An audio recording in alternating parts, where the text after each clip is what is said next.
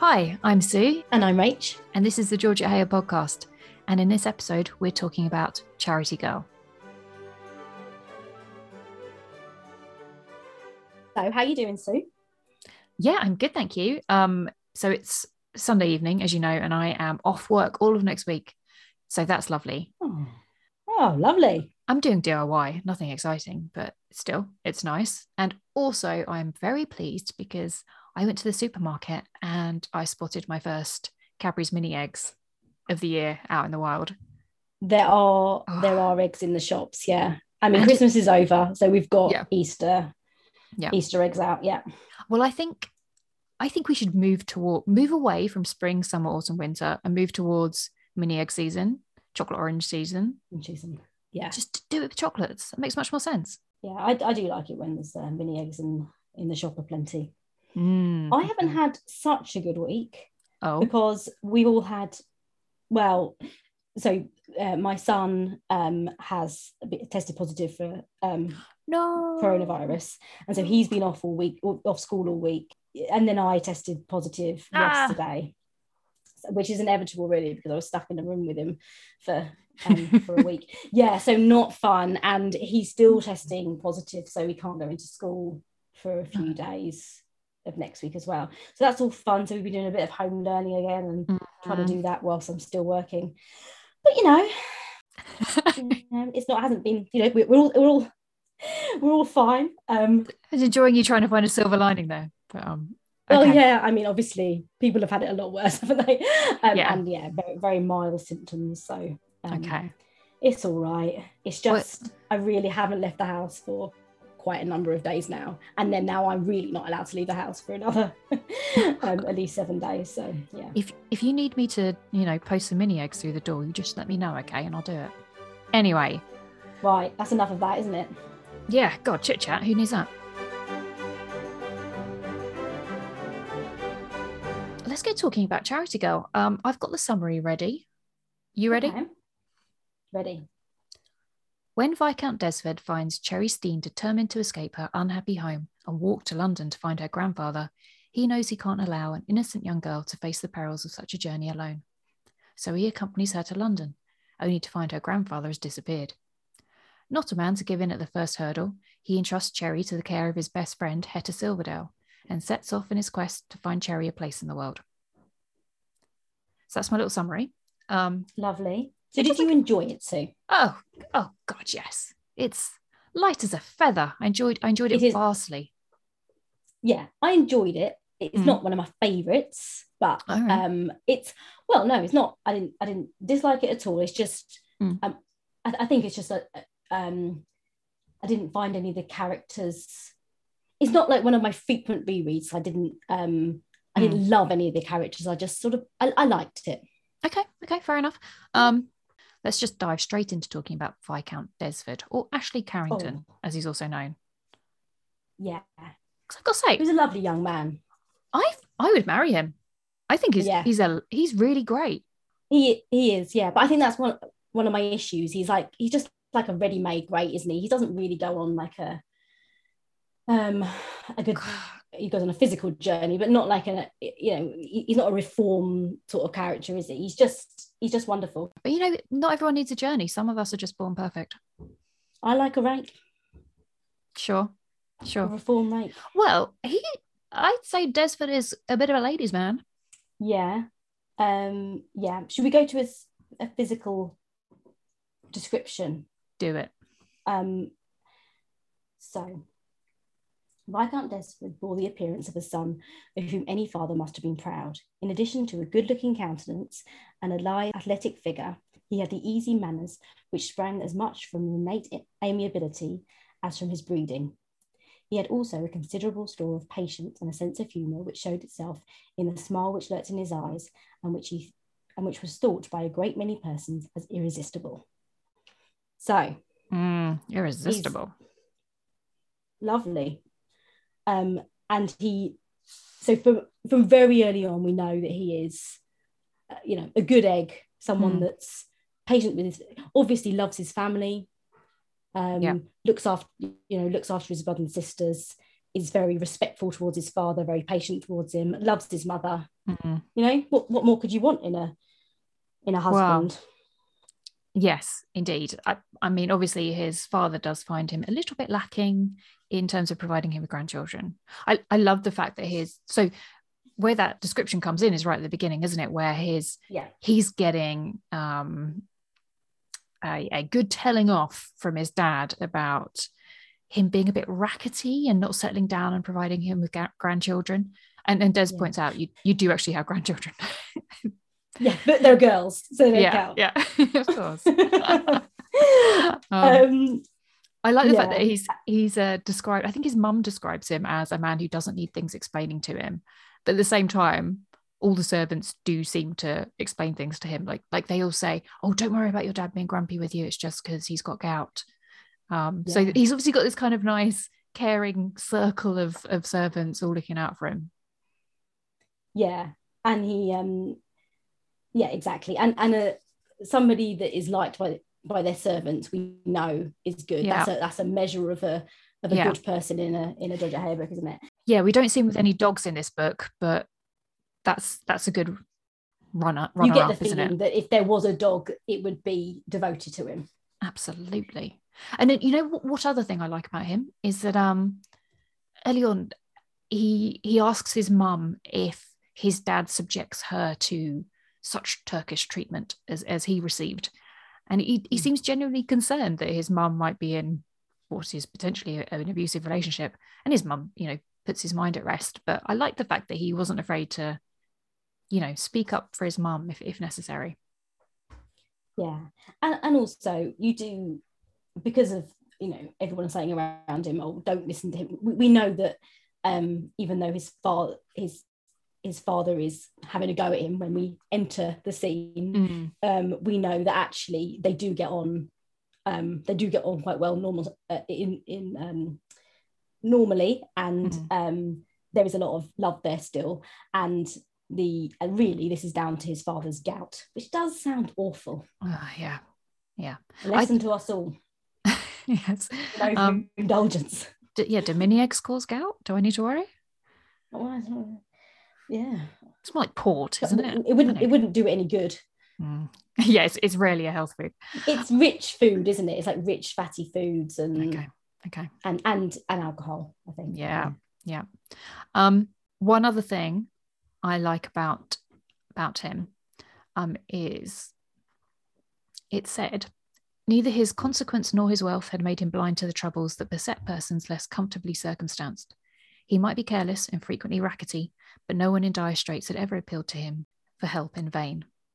His friends, and he had many friends, said of him that he was a great gun, true as touch, a right one. And even his severest critics found nothing worse to say of him, that it was high time he brought his carrying-ons to an end and settled down. So that's nice. I think it's impressive when somebody, especially, I mean, he is a very blessed young man, isn't he? He's going to become an earl. He's handsome, he's intelligent, he's charming, but that doesn't make him blind to the struggles of people in less fortunate circumstances. And we know that throughout the book by his actions, don't we? Because even before he meets Cherry properly and he takes up in the curricle on the way to London, he expresses his concern about her because he understands the position that she's in the household with her aunt, which we can talk about later. But he most young men wouldn't care about a girl who had just met in a ball, and wouldn't be concerned with her at all. But he does honestly care, and he talks about it on the drive home with his cousin, I think it is, and his aunt, about women in that position. Yeah, that's true. Well, that reminds me actually that one of the other qualities he has, I think, is that he is very comfortable and very pleasant and polite to all degrees of society. And in that, he reminded me of Gilly in The Foundling. Like I think there's a point where he talks to a couple when he's trying to track down Lord Nettlecombe, and there's a line in there that says something like they had no idea that he was itching to get gone, because he is polite to everybody. Yeah, not at all high in the instep. No, indeed. So yeah, I mean, I don't think he's really got a character flaw, to be honest. In this, nothing really stands out. No, that's my problem. Oh, okay. So should we move on to Henrietta, who is also a very likable character? Yes, please.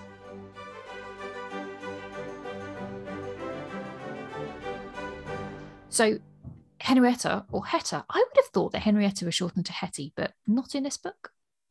She's a Hetta. Right. I like the fact that it would have been easy for her to be portrayed as someone who was, while getting on with her life, a little bit pining for Des. But I think it sounds like she's having a grand old time. She's surrounded by men who seem to be very much taken with her.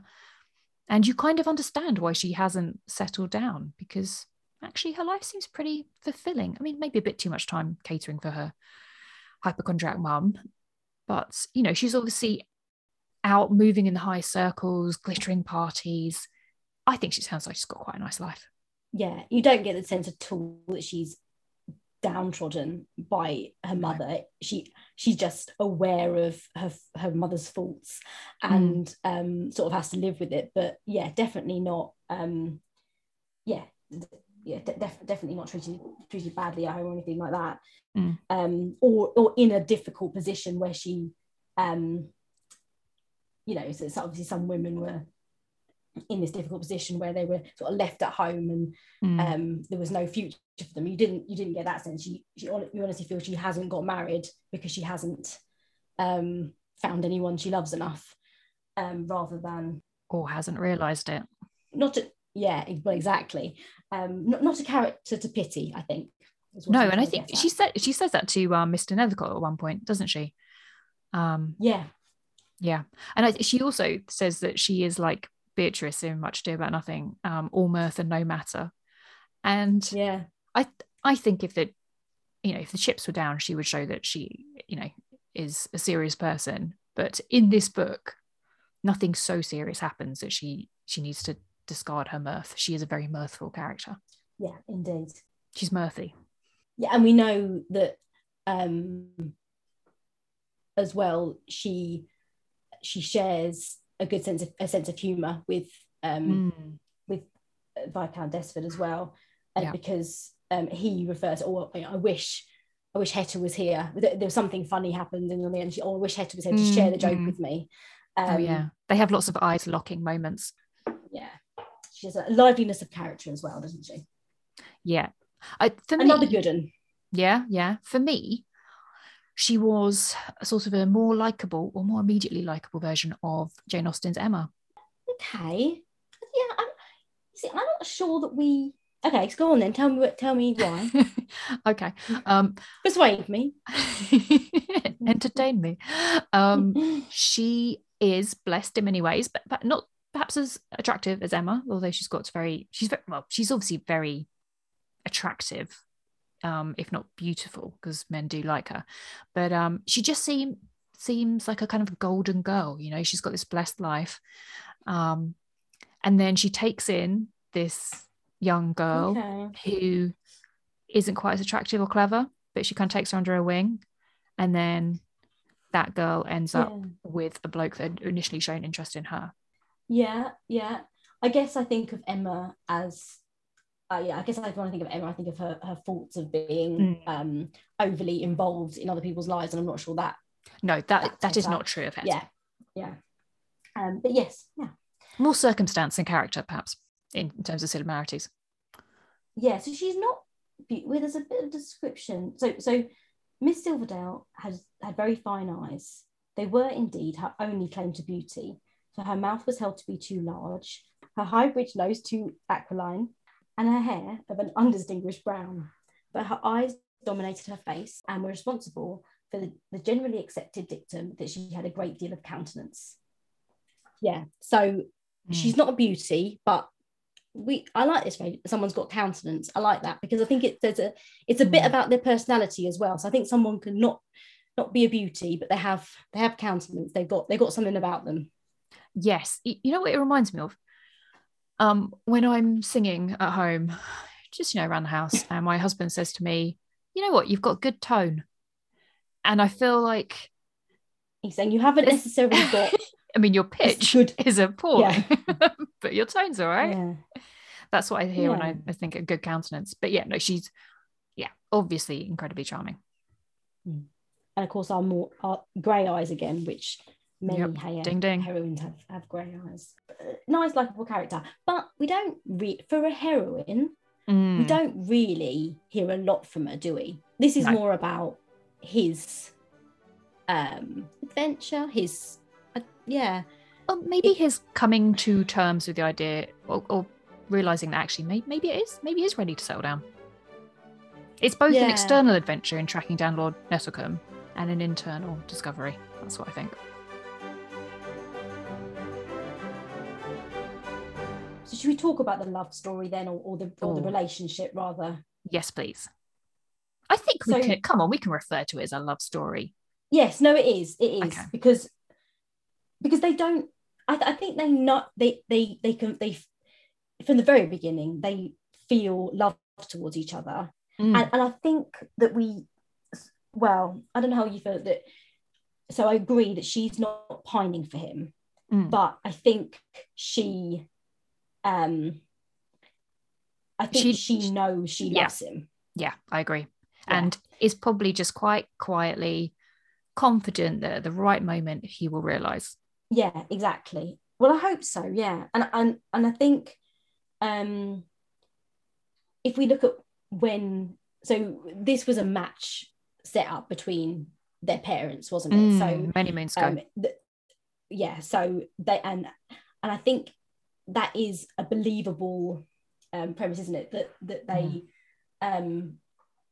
that parents want you to get together. He was 20 at the time, so a young man that's 20 years old. She must have been younger than that. They've been brought up brother and sister, and it's just too early for him to settle down. He hasn't sold. He hasn't sold any of his wild oats. And you have that in that conversation with his father. You expected me at 20 to settle down. I'm sorry I disappointed you, but you didn't do that. So why expect it of me?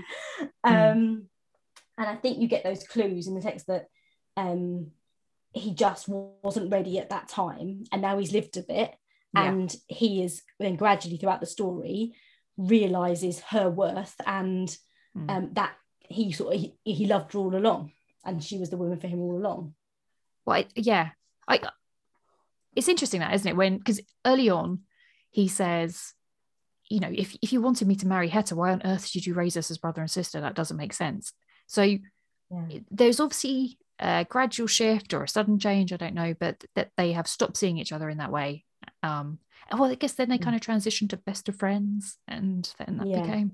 Yeah, well, I think one of the catalysts for him realizing how he feels was Mr. Nethercutt coming on the scene, and that definitely raises a little bit of jealousy, doesn't it? Well, I have a section here when they first meet each other. Desford goes around to visit Hetta, and she's with Mr. Nethercutt. I don't think you're acquainted with Mr. Nethercutt, are you, Des? Said Henrietta. Mr. Nethercutt, you must let me make you known to Lord Desford, who is almost my foster brother. The two men shook hands, each swiftly weighing the other up. Yeah, I love the fact that they were weighing each other up, and that she kind of referred to him as her brother type figure. Which possibly needled Des a little bit. I think it would me. But just that, I love that image of these two guys just sort of, checking each other out. What's the competition here? Yeah, because Nethercutt's obviously going to be jealous of this person who she obviously talks about a lot and likes very much. I do like Desmond's reaction to Nethercutt, because there's also a suggestion in there that he never likes. Funnily enough, he never likes the people, the men that are trying to court her. Yeah, and she says, "You don't want." Sorry, go on. No, you're right. I think he referred to it as like a dog in the manger, didn't he?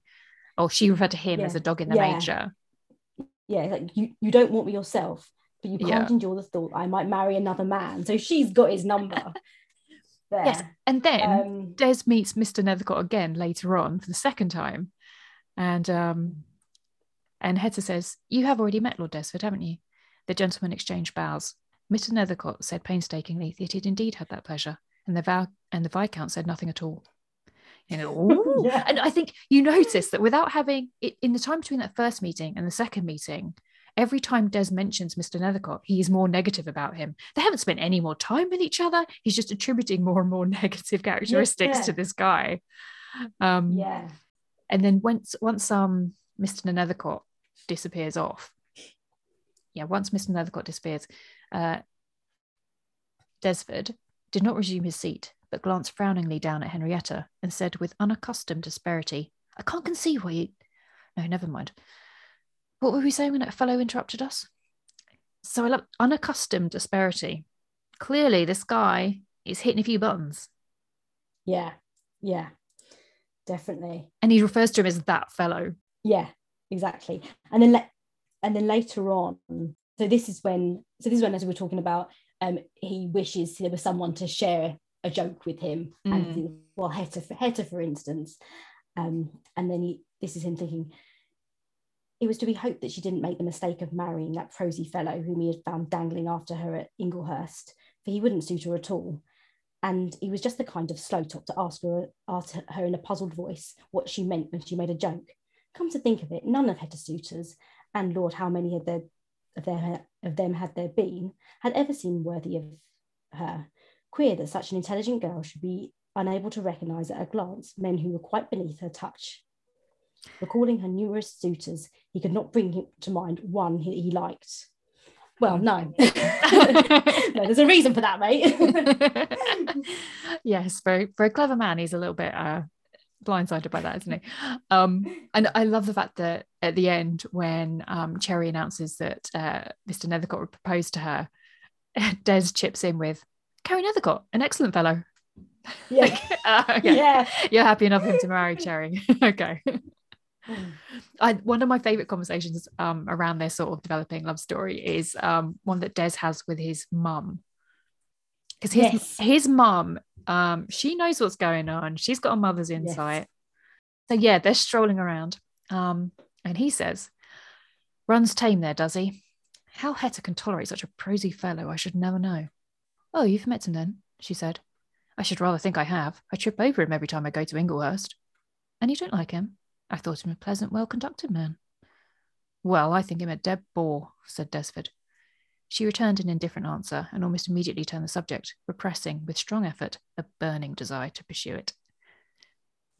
She's good, isn't she? She knows how to play people. Yeah, absolutely. And I'm not sure I'd have held back. So she has all my admiration for holding back in not questioning that further. But she knows they're perfect for each other. Yeah, and her mother does as well, in her way. Oh, God, yeah. But I think as well, like Hetta has a few moments where she's obviously concerned that perhaps Desford is falling for Cherry. So she refers to having a sorely troubled heart. Desford says his father must have supposed him to be on the verge of disgracing him, and Henrietta found this a balm applied to her sorely troubled heart, because I guess that's him acknowledging that it would be disgracing his family to marry Cherry. Yeah. And I think earlier on as well, when he first meets Cherry, she feels Miss Silverdale perceived that Desford had spoken no less than the truth when he had described her as a taking little thing, and wondered with inexplicable sinking of the heart if he was more captivated by her than perhaps he knew. So yeah, again, so we fairly early on we know that she doesn't think of him as just a friend. There is more, and she would not like him to marry another woman. Yes, at least not that one. I mean, fair enough. I guess she knows that. I think later on that they say that, or she suggests that Cherry is the kind of woman who won't necessarily age well because she's not that bright. So I guess she'll know that that's not good for Des. Des will just get bored. Yeah. So even if she wasn't in love with him, I think she'd still realise that Cherry isn't the right woman. Yeah. Yeah, definitely. And then we get Des's lovely brother Simon. Let's come to him later. announcing that Des and Hetta are betrothed to keep Wilfred Steen off their trail. Which that was a good, that was clearly a useful, good thing to say. That's the thing to say, isn't it? Because it definitely took the wind out of Wilfred's sails. No, I think that was really good. And then, of course, Simon has to explain to Hetta what he's done. And she gets kind of a bit flushed and angry. And then he tells Des a little bit later. And then Des gets a queer little smile on hearing the news. And he wants to know how Hetta took it as well. So at that point, you like, okay, cool. He's definitely going to be holding her to that engagement, probably. But that was really nice. And then, the actual proposal scene is lovely. Let's have a look at that. Yeah. So everything's sort of tidied up with Cherry, and it's just Des and Hetta in the room. She's about to leave. Just a moment before you do that, he said, "You and I, my Pippin, have still something to discuss." He spoke lightly, but the smile had vanished from his eyes, which were fixed on her face with a look in them that made her feel, for the first time in all their dealings, as shy as a schoolgirl. She said hurriedly, "Oh, you refer I collect that nonsensical story Simon made up about us. I must say I was excessively vexed with him, but I don't think any harm will come of it. Simon says that if it does leak out that we're secretly engaged, we only have to deny it, or for one or other of us to cry off."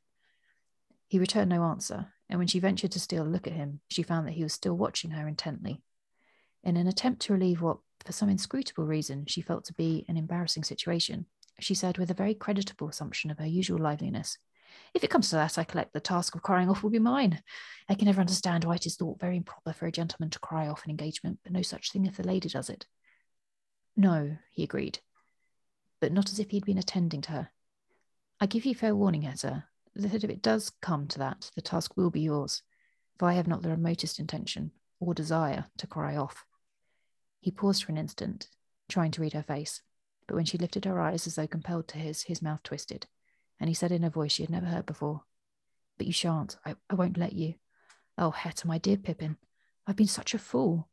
I've loved you all my life and never knew how much until I thought I was going to lose you. Don't say it's too late." A tiny smile wavered on her lips. She said simply, "No, Des, not if you really mean it." "I've never meant anything more in my life," he said, and went to her, holding out his arms. She walked straight into them, and they closed tightly round her. "My best of friends," he said huskily, and kissed her. This idyll was interrupted by Lady Silverdale, as is the way. But that's lovely. My only concern is Pippin as a pet name. I like Pippin. I think that's sweet. What does it mean, though? Is it a type of apple? Is it a type of apple? I don't know. I think it's nice. It just made me think. Imagine you're friends with someone for years and years and years. You finally declare your love for them, and then you realize that they're the sort of person that gives you a pet name like Pippin. Like, okay, if you like it, but if you don't, oh no. It's the fact that it's used twice there, indicating it's you're right, indicating it's suddenly a new nickname when we haven't, a new term of endearment when we haven't heard it at all before in the book. No, like not in his thought process or anything. No, exactly. Yeah. Because if he said it before, maybe earlier in the book, it sort of makes sense because that was their little pet name, not just, in a jokey way. But and then it was suddenly used in an affectionate way. But anyway, I agree. It's a bit out of place, but I don't mind as a term of endearment. But I do like, it's quite it's a nice believable scene, isn't it? Because she's never been embarrassed in his company before, and then he suddenly looks earnestly at her and starts to be serious, and everything changes. And I can just imagine the atmosphere in that room and how that suddenly everything feels a bit electric, and it's quite a nice believable scene. That yes, absolutely. And I like, there are two interruptions after that, isn't there? Her mother walks in and she's done a very much a turnabout, because I think earlier she was angry at him for having foisted Cherry upon them, and she's like, "I don't want to see that man ever again. I'm so glad you didn't marry him." But she is all smiles. She's chuffed to bits. And then Simon walks in, and I think he has a great ending to the book. because let's have a look at that. The lovers then resumed their previous occupation, snogging, only to be almost immediately interrupted by Simon, who strolled in, checked on the threshold in surprise at the sight which met his eyes, and burst into a shout of laughter. Reproved in no uncertain terms by his older brother, he was quite unrepentant. "Oh, isn't there anything to laugh at?" he said, kissing Hetta's cheek and painfully wringing the Viscount's hand. "Here's a pair of you smelling of April and May ever since I can remember, and it ain't until I put it into your head that it occurs to either of you to stop huffling and get spliced. Well, I told you didn't know how knacky my best was, Des, but you know now." He then took his leave of them, declining an invitation to join the dinner party on the score of it being imperative that he should be in London before it became too dark to see his way. "I'm off to Brighton in the morning," he explained. "But if you should get into any more scrapes, Des, just send me word and I'll post straight back to rescue you." Cheeky. I like Simon. He's cheeky, isn't he? We don't hear very much of Simon, but no, I'd like to hear more about Simon. Oh, spin-off of Simon. Yeah. Early on, there's this relationship that I like, because I think he gets into trouble, doesn't he? Simon's living the life a little bit too hard. He asks for Des for some money, doesn't he? And a monkey. Which is money. Yeah, and Des provides it, but without any sort of lecture. And he says, "Oh, thank you for not dishing out an elder brother jibation." I think the only string attached was that he get rid of his current clothes. Yeah, because they're offensive to Des. Yes, because I think at this point Simon knows about Cherry, and he could, in theory, blackmail his brother, saying, I'll tell Dad about Cherry if you don't give me the money. But he doesn't, and Des says, "Oh, I know you wouldn't do that." And he goes, "Oh yeah, they're a good brother. They're a good set of brothers." Yeah. There's another brother, of course, Horace, isn't he? That's out. Yeah. Being a soldier, I think. Yeah, I think we think he's meant to be the more serious brother, isn't he? Or the one that disappoints his father the least. It's easier when you're further away to be a better child, isn't it? Yeah. Yeah.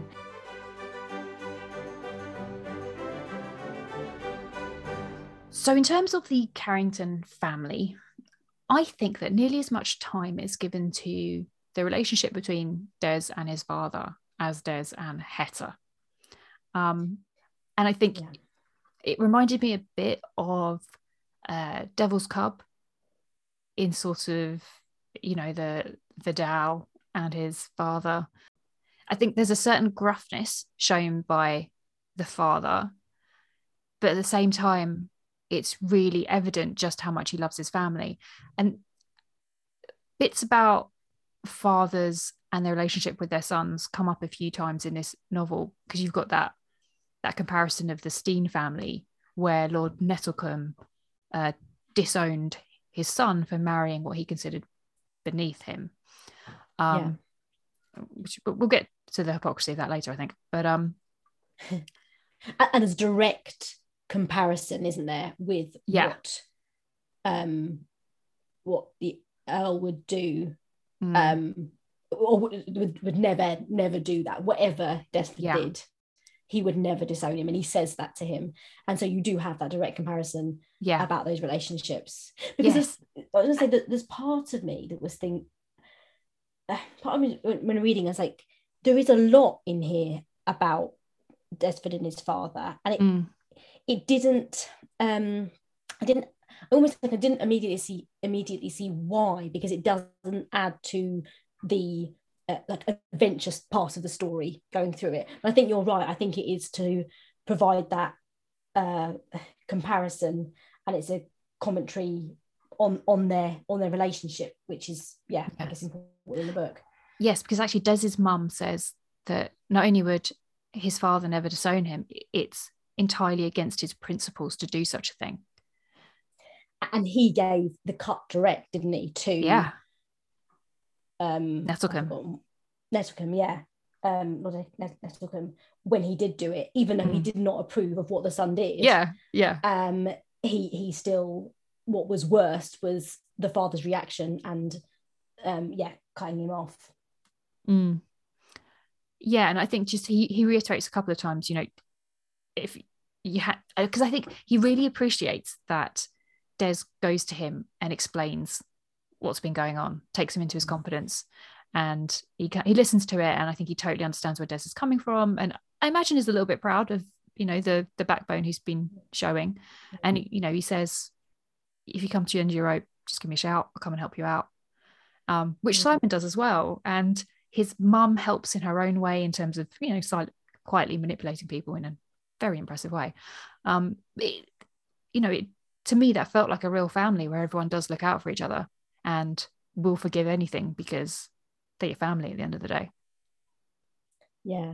And I think that is a contrast to the other families, all the other families in the book, really. Well, maybe not his sister's family, the old sister's family, but even Henrietta's situation, you know, the mother's not a likable character, and she doesn't have that much affection for Henrietta, really.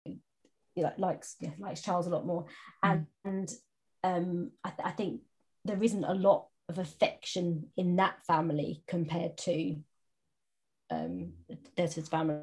Yeah, but I think I get the impression that Hetta sort of survives almost by how close those two families are.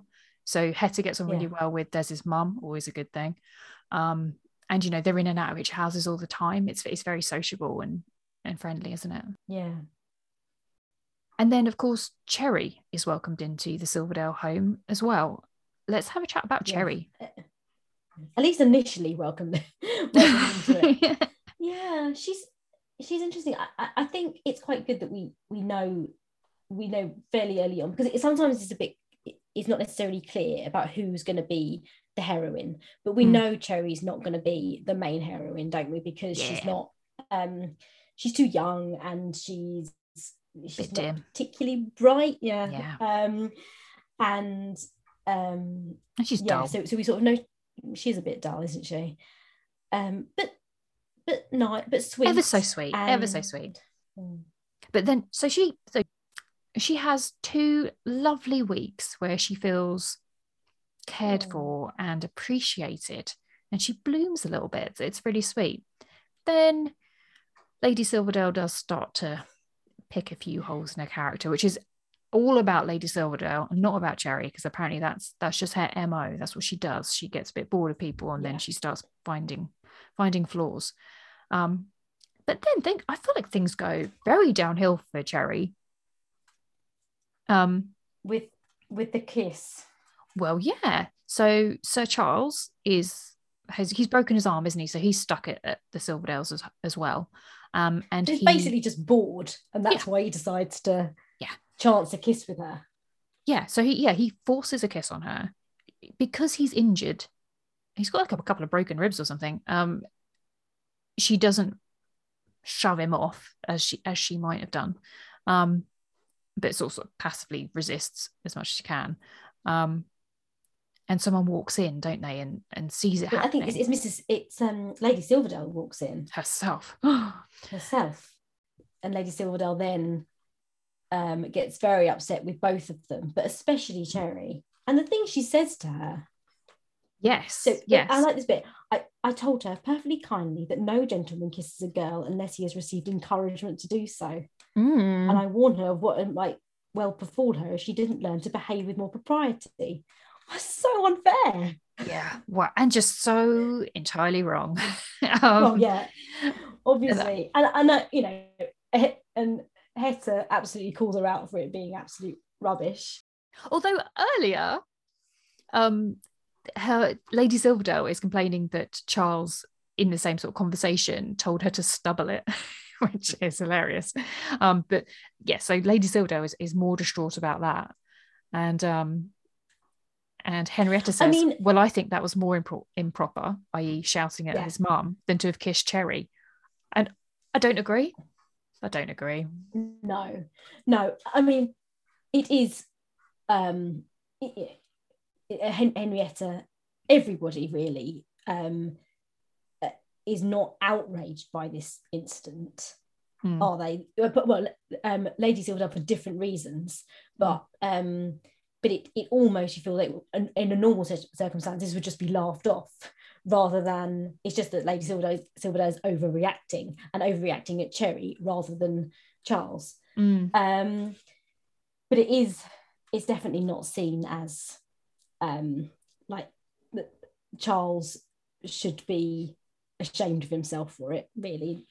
And also the situation that Cherry was in at that time, it's so thoughtless, isn't it? She was a guest in his house. She's clearly very, very innocent. Not that anything would make this okay, but she was in a particularly vulnerable situation. Yeah. And he knew that she couldn't, give him a slap, or, he knew that there was limits to how she could react to it. Yeah. And he did it anyway. Ugh. But at least he owns up to it, though. Yeah. Yeah. Yeah. So he does, when Lady Silverdale. Oh, he says it was all me, Yeah, exactly. Yeah. At least he owns up to it. But then after that, telling off by Lady Silverdale, of course, Cherry leaves the house, goes like for a walk, I suppose, to clear her head, and gets lost, and then ends up injuring her ankle because she trips over, fleeing from some dude she meets on the road who she felt really scared by because he was looking at her in a dodgy way. So there she goes straight out of having a kiss forced on her to having some street harassment. But it ends up being the happiest day of her life, because she meets Mr. Nethercott. Yes, meets Mr. Nethercott. That's the problem with Mr. Nethercott. He's a bit forgettable, isn't he? He is, yeah. Meets Mr. Nethercott, and I don't know, in the space of half an hour or something, he proposes to her. No, I think there were a couple of hints earlier on that he was transferring his affection, aren't there? But yeah, I think that's. I mean, he got to pick her up and carry her in his arms. It was always going to happen. Yeah. So the day ends well for her, bless her. Yeah, it does. It does, and for everyone apart from Wilfred Steen, I think. Yeah, and I like that relationship because Nethercott, although he is a little bit boring, he does seem like a really nice guy. Like even when in the conversation with Hetta about they're having a conversation about so she's saying Desford would never marry Cherry, basically. And she's talking about the bad blood in her family, which I think is a bit. I'm sure people did think of that at the time, that it was bad blood. It's a bit. I was just gonna say, I try to convince myself sometimes that when they say bad blood, they actually mean that person won't have been taught good behavior because they haven't seen it demonstrated.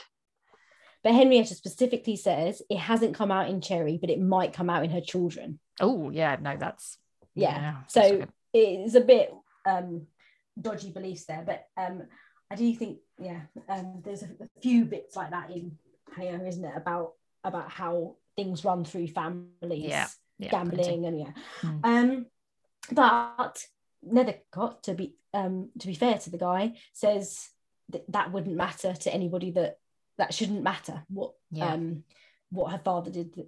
What her father did shouldn't matter, and no man would let that bother him if he loved her, sort of thing, or something similar to that. But yeah, so I think he's a decent guy, and he's a bit older, and she likes older men.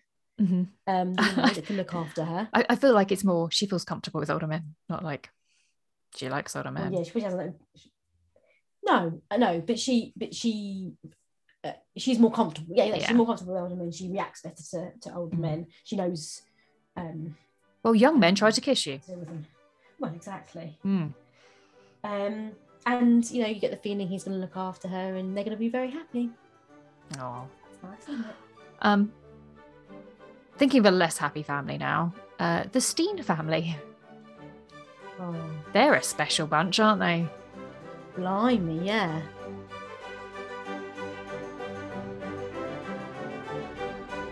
I mean, the first time we meet Lord Nettlecombe, Des has finally tracked him down in Harrogate, and he actually screams at Des, kind of like, "No, leave me alone! I don't want to hear it! I don't want to hear it! Get out!"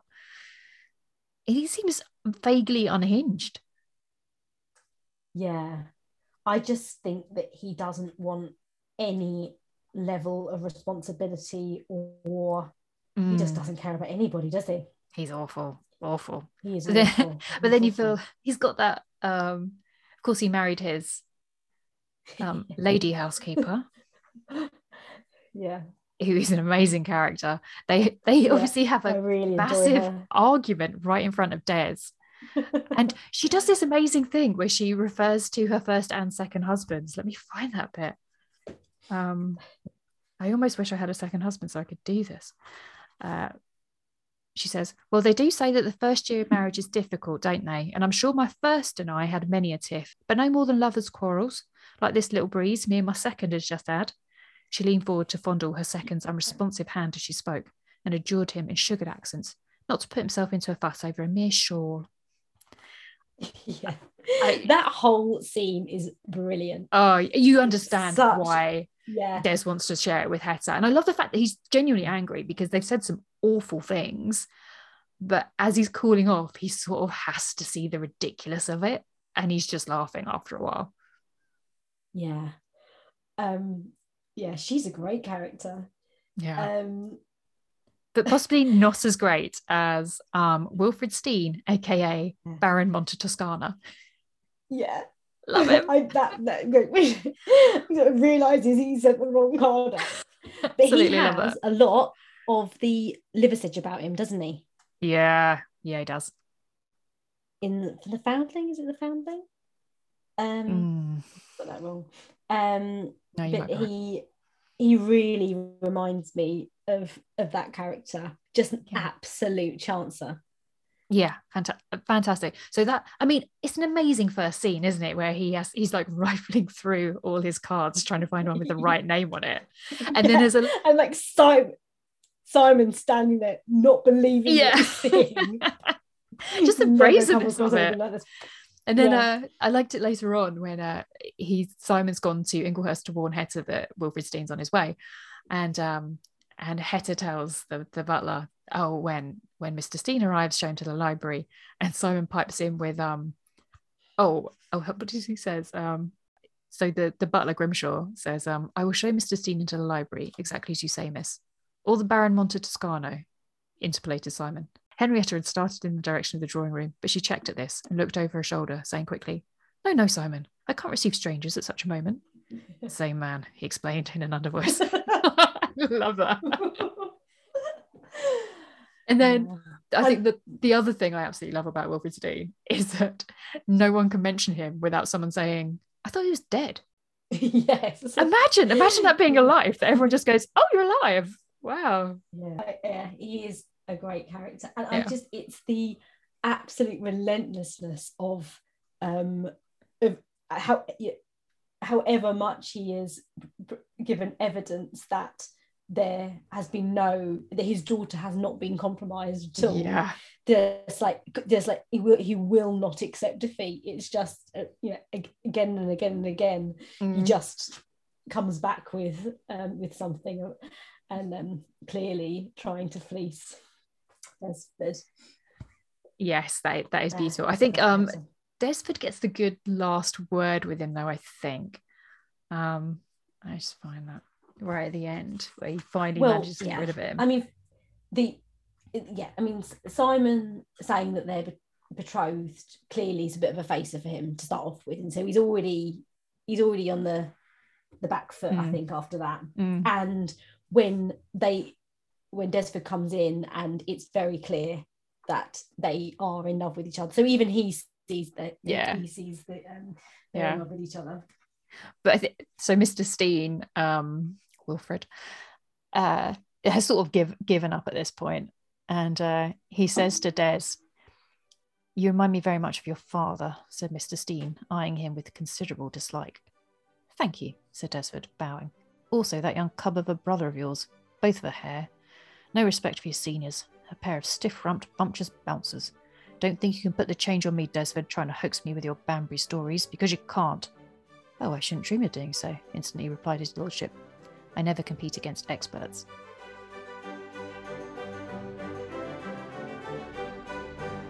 One thing entirely unrelated to anything we've spoken about so far is there are a couple of phrases in this book that I don't remember hearing in other books. So a couple of times the word mifty is used. So, we got a bit mifty. which I love. And then also they used the phrase "a case of pickles," and that made me think of you, because you're one to say, "Oh, it's a bit of a pickle, isn't it? I'm in a bit of a pickle." Is that what it's being used to? Yes. I can't remember that. Is that? Oh, so it is a case of pickles. It's about. Yeah, we're in a case of pickles. Yeah. Oh, I love that. I'm going to use that. I'm going to change it. That sounds. Oh, this is a bit of a pickle, isn't it? It's not a bit of a pickle. It's a whole case of pickles. It's a lot of pickle. Well, this is a case of pickles. This situation. Definitely using that. And I think I already might use Mifty. Miffed. I will use miffed. Miffed. Not mifty. Use miffed. Yeah, but it made me think, like, I wonder if there are other novels where there are phrases used by Heyer that are just used in that novel, because I think there are. Yeah, I'm sure there are, but I think the trouble is you become more and more familiar with them, and the more and more rereads you do, you can't quite place what you've read in what book. Absolutely. But I'm sure there are. When we're reading the next one, we'll make sure we'll pick out the Heyerisms. Yeah.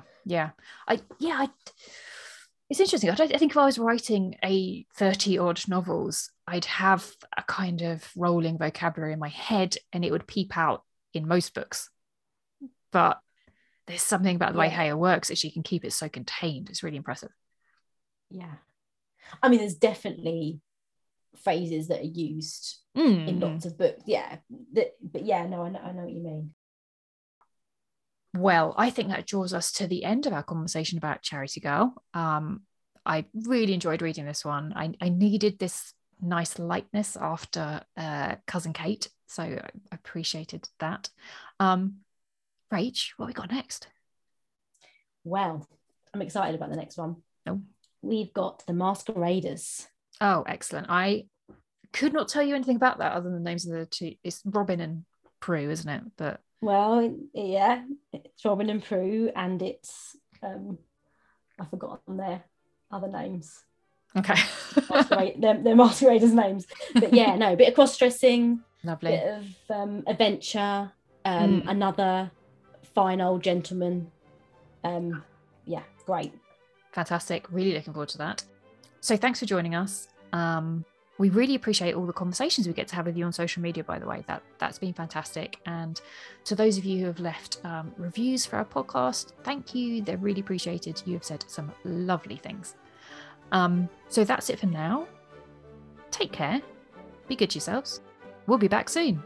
Bye. Bye.